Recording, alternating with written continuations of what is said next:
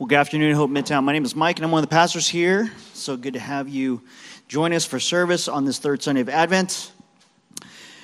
Hey, as we get started this afternoon, I want to ask you a question. What could God do in your life right now that would surprise you? What could God do in your life right now that could surprise you? And let me pull back a little bit more. What if you were in the middle of a story, and in the story that God is writing in your life, and you have no idea how this story is going to end? You have no idea what's going to happen next. You have no idea what the end of the story is going to look like. We're looking at, for many of us, a very familiar story. The Christmas story, the Advent story, the nativity scene. Jesus being born in the manger. And here's the challenge for us as we read the story. Most of us have heard it before. We've seen it. We've seen like cartoon versions of it. You may have acted it out before. We've read it year after year at Christmas time. So we kind of know what's going to happen. And for most of us, the challenge is that when we read this story, the story of Jesus coming to the world, the Savior of the world being born in a manger, it feels predictable. It feels safe. It feels easy. We know what's coming next. And the challenge is that it's hard to relate to that. Like, anyone here's life right now feels safe and easy and predictable? Raise your hand, please. Exactly. No, life doesn't feel that way. It's interesting for me. My daughters are really into Disney movies. They're at the age where it's not as scary for them anymore. And when they're watching these Disney movies for the very first time, and they're experiencing for the first time. So I have seen them many times before, so I know what's happening next. But for them, they're like, oh my goodness. So Mufasa dies, they're destroyed. Or like, oh, Ursula's going to win. Or Scar's always going to be king. All these things, because they're experiencing it for the first time. They're caught up in the drama of they don't know what's going to happen next. So they feel this angst and this anxiety and this energy of like, oh man, what is going to happen? And if you know the story, you lose that. If it's predictable, you lose that. If it feels safe and it feels easy, you lose that. And that's the challenge for us here, because when we read this story about Jesus being born, the coming of the Savior, born in a manger, it is anything but easy, safe, or predictable. It comes as a shock. It is a surprise. Because up until now, there has been 400 years of silence. God has not spoken for 400 years. The last words that the people of God have heard from the prophet Malachi was this: or else I will come and strike the land with a curse. Last thing they heard from God. And then so the story of Israel is about oppression and conflict and sin and disobedience being conquered by different empires and regimes that seek to overtake them. And now they are being overrun by the Roman Empire, and they're crying out day after day, year after year, generation after generation, when will the Messiah come? When will God keep his promise to us? They don't know how it's going to happen. In fact, I wonder for any single one of them, they wonder if it was actually ever going to happen. Because hundreds of years have gone by at this point. Do we just keep waiting? This is the story that we are being caught up in right now. This is the story we are invited to step into. And this is the way in which God enters into the world. It's also a reference point, I think, for the way that God enters into our lives, which means that for us, sitting in the anxiety and the fear and the, oh my goodness, I don't know what's going to happen next, might be really helpful for us here. There was an article written by Tish Harrison Warren, an Episcopal priest. And this is quite a while back in the New York Times in 2019, and this is what she says about practicing Advent. To practice Advent is to lean into an almost cosmic ache, our deep, wordless desire for things to be made right, and the incompleteness we find in the meantime. We dwell in a world still racked with conflict, violence, suffering, darkness. Advent holds space for our grief, and it reminds us that all of us, in one way or another, are not only wounded by the evil in the world, but are also wielders of it. contributing our own moments of unkindness or impatience or selfishness. Our response to the wrongness of this world and of ourselves can often be an unhealthy escapism. And we can turn to the holidays as anesthesia from pain as much as anything else. We need collective space as a society to grieve, to look long and hard at what is cracked and fractured in our world and in our lives. Only then can celebration become deep, rich, and resonant, not as a saccharine act of delusion, but as a defiant act of hope. What she invites us into, and which I think the Advent story invites us into, is to not take things as they are. To not just say, well, it is what it is. This is just another year. It's just another season. We're just going to let it walk by or go by. But we pause for a moment. We sit in the uncertainty. But we also recognize there's celebration. We also recognize that there is something that God is doing in the midst of all this craziness. And we hold on to it tightly as a defiant act of hope. That's what we're invited into in this story. Because it doesn't come easy to hold on to hope. It doesn't come easy to see God work and move in the midst of what seems like impossible odds. Because that's what happens here. Luke reminds us over and over again a couple things. First, that Caesar Augustus is in charge of the world. That if he wants to count how many people are under his reign, he can do it. And everyone has to move accordingly. There is one man who is in charge of everything. That's the first thing he reminds us. The second thing that Luke reminds us is that the Savior of the world, the living Son of God, was born as a baby in a manger. He reminds us 3 times just in our text today. You're going to see the Savior of the world. You're going to see the hope of the hope of the world, the one that will bring all joy. A baby in a manger because there wasn't room at the inn. Which confounds us. It's like, well, how does that make sense? Because that's not the way that I would want God to show up in the world. That's not the way that I would want God to show up in my life. But that's the way that God chooses to show up for us in the incarnation. I think sometimes it's the way that God chooses to show up in our own personal lives as well. Because this is the way that God shows up in the person of Jesus. Slow, small, hidden, and fragile. First, slow. Here is your Savior. He's a baby. It's going to be a good 12 years before, he can go learn anything. It's going to be about 30 years before he starts his public ministry. It's going to take a while. It's going to take a while before this baby does any sort of public ministry, performs any miracle at all. And what's interesting about that time, and again, it points to the fragile, is that, at the time, historians say that anywhere between 25 to 30% of babies didn't make it to their first birthday. And of those, only about half of them made it to the age of 10. So you look at this baby and you're like, okay, well, we got to wait a long time, and there ain't good odds that this baby's even going to make it. This is the hope you're bringing me? God, this is the hope that you're introducing into the cosmic disorder and chaos of the world? Slow, small. Again, babies are small. I don't know if you knew that. They're small. And hidden in a lot of ways because it's so easy to kind of miss. And even in the story, it was like it was this teenage couple in the middle of the ancient Near East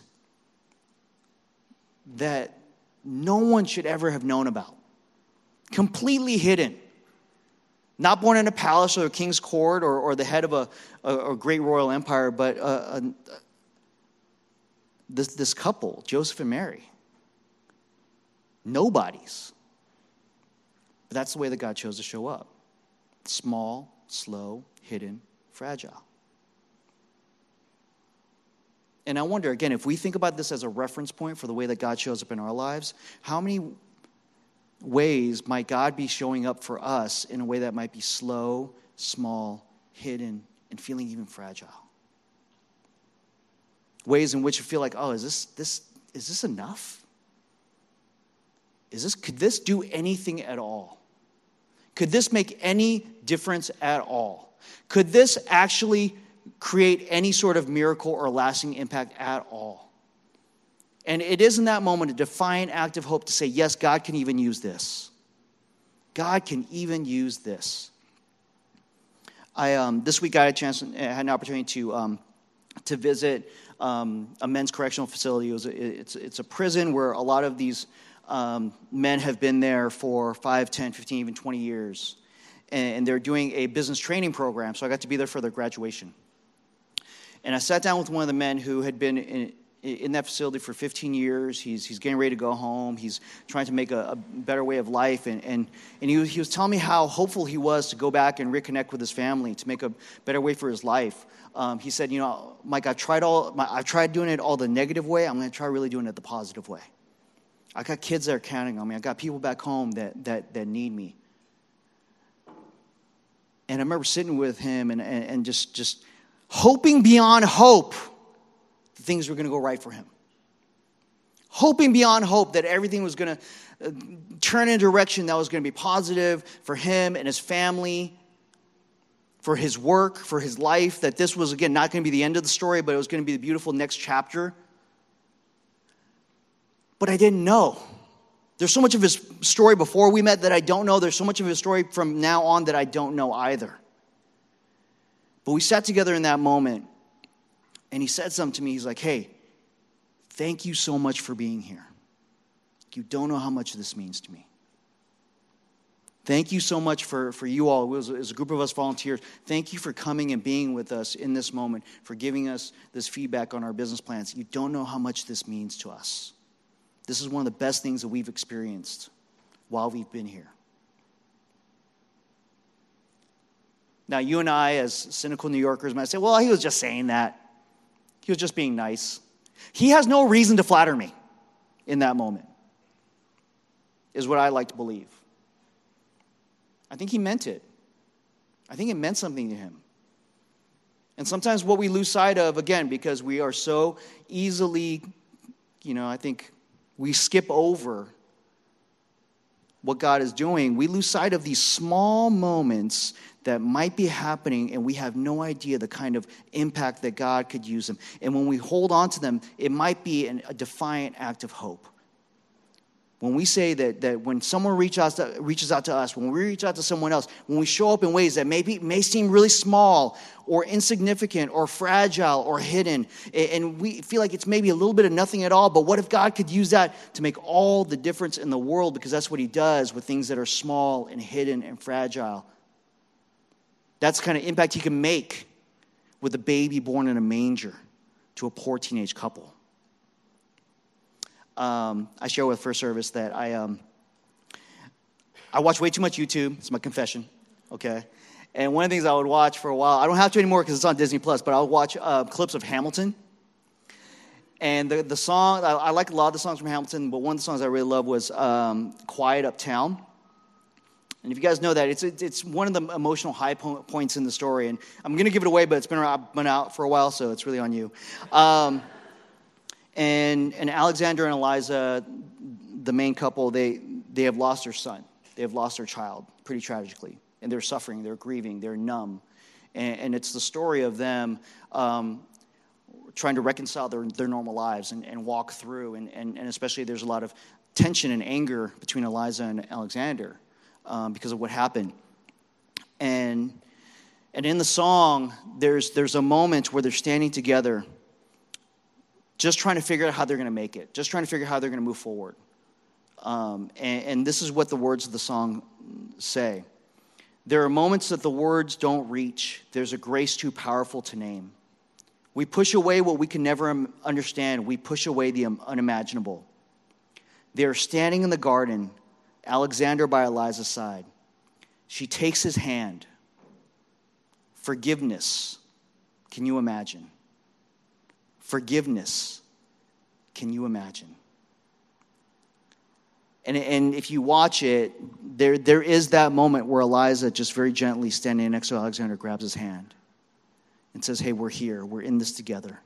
and it's an act of forgiveness. And if you watch Lin-Manuel Miranda, he just starts bawling. And that's when I start bawling. Because I feel it. I feel the weight of that emotion. And all it is for them two, that couple, is Eliza grabbing his hand. That simple moment of like, hey, I don't know how we're going to get through this together, but we're going to get through it together. And there's forgiveness, and it's a process. It doesn't take, because how many of y'all know that forgiveness takes time sometimes? That growing together, that reconciliation takes time, that God's work in us take time, but man, we're going to get through it. What an incredible act of hope to give, and then what an incredible act of hope to receive. What could that look like for you and me? What could that look like in our lives? What could it look like for us? Because we don't know how the story is going to end. We have no idea that a small moment that someone might do for us, a text message, a conversation, a hug, a word of encouragement, we have no idea what God could do with that and the ripple effects that might have in our life. And likewise, when we do that for someone else, we don't know what the impact that's going to have as well. But it's so small, Mike. It's so hidden. No one's going to know about it. It's so fragile. It's fleeting. It takes a long time to do any of this. Yes. That's the way that God works. It's the way that God does things. And he does so beautifully. Because at the end of the story, God wins. At the end of the story, God takes all of that uncertainty, all of that pain, all of that, is this going to work out? And he turns it on its head. J.R.R. Tolkien, who's the writer of The Lord of the Rings, if you know that story, there is that moment at the very end where all hope is going to be lost, and it seems like everything is going to be a tragedy, and there's this moment of turn. And it was interesting because Tolkien actually, he was a student of language and needed to come up with a word that was the opposite of catastrophe. Okay, because catastrophe is a sudden turn for the worse. So what he did is he came up with his new word. He came up with a word called eucatastrophe. So instead of a catastrophe, a sudden turn for the worse, it's a eucatastrophe, a sudden turn for the good. Basically, the happy ending. And Tolkien, as a very strong believer, this is what he says. The birth of Christ is the eucatastrophe of man's history. The resurrection is a eucatastrophe of the incarnation. The story begins and ends in joy. There is no tale ever told that men would rather find was true. When all hope was lost, there's a sudden turn for the good, and the Savior was born. When all hope was lost, and he hung on that cross, there was a sudden turn, and there was a resurrection. And along the way, there were all these moments that felt very slow, that felt very small, that felt very hidden and very fragile. But to believe in every single one of those moments that God, you are still at work, you're still moving, you're still doing it, your plan is still on track, is a defiant act of hope. Friends, today, what could that look like for you?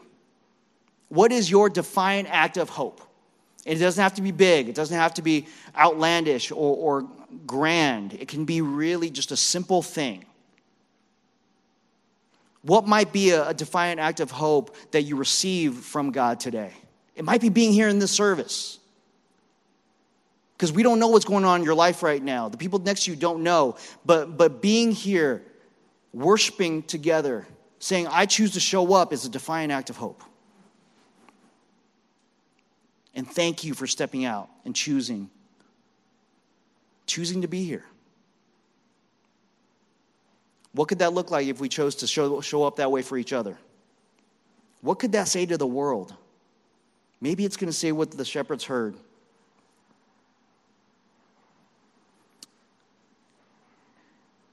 Glory to God in the highest heaven, and on earth peace to those on whom his favor rests. Glory to God in the highest, Jesus has come. Hope has come. The Savior has been born.